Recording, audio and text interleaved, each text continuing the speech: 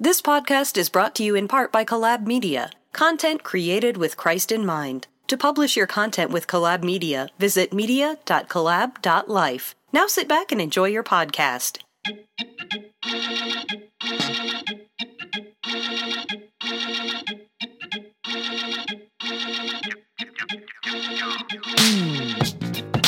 You're listening to A Walk in the Word, a weekly devotional podcast designed to help you get through the week. I'm your host, Lawrence Walker. You can follow me on social media at LBWalker33. Don't forget to subscribe to our podcast at Google Play, iTunes, and SoundCloud. For more information about A Walk in the Word, please visit awalkintheword.show. Good morning. Today's devotional is entitled, He Will Supply. It's coming from Philippians 4:19. And it reads, And my God will supply every need of yours according to his riches and glory in Christ Jesus. He will supply. After World War II, the Allied soldiers gathered many hungry, homeless children and placed them in large camps. The children were abundantly fed and cared for. However, at night, they didn't sleep well. They seemed restless and afraid. Finally, a psychologist offered a solution. After the children were put to bed, they each received a slice of bread. If they wanted more to eat, they could have it, but this particular slice was not to be eaten, it was just to hold. The slice of bread produced marvelous results. The children would go to sleep, subconsciously feeling there was something to eat tomorrow. The assurance calmed their fears. People of God, like the children in the story, you too can rest in the reality that our God will supply all your needs. As we look to the text, we find the imprisoned Apostle Paul writing to the church at Philippi, urging them to settle their disputes and encouraging them to pray to God about all matters that concern them. Paul's writing then shifts to the provisional powers of God. Whether he has plenty or little, Paul explains that regardless of his situation, he has learned how to be content with what he has. Paul then declares that he can do all things through Christ who strengthens him. In other words, Paul was saying that he was able to abound and abase because God gave him the strength to be satisfied in either situation. Having just thanked the church at Philippi for partnering with him in ministry and supporting him while in prison, Paul then thanks them for sending Epaphroditus with gifts to meet his needs. Paul recognized that the Philippians' resources were scarce, yet they still sent gifts to meet the needs of the imprisoned Paul.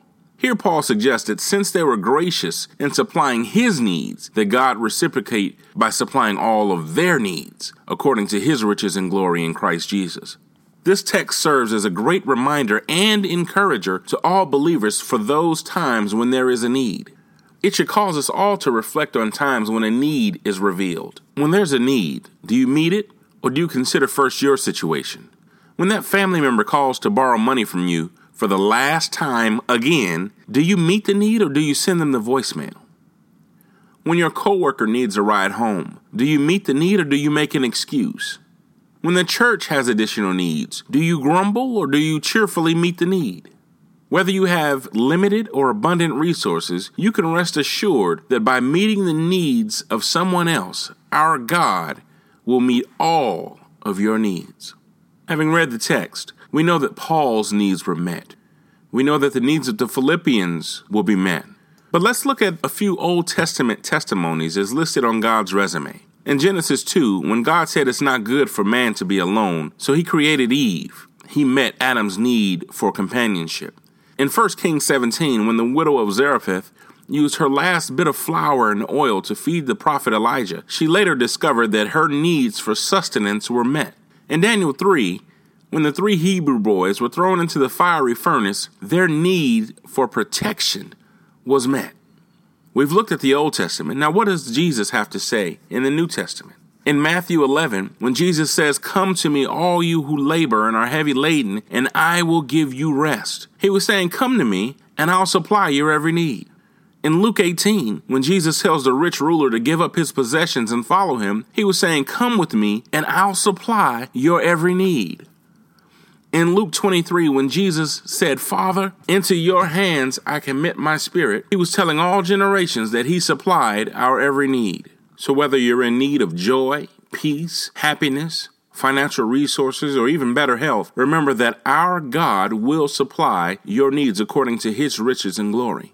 Remember that our God has no respect of person, so if he's done it for others, he can do the same for you. All we have to do is trust in him, read his word, follow his commands, and he will supply our every need. Thanks for listening to A Walk in the Word. To listen to more episodes, go to awalkintheword.show. Until next week, keep walking in the Word.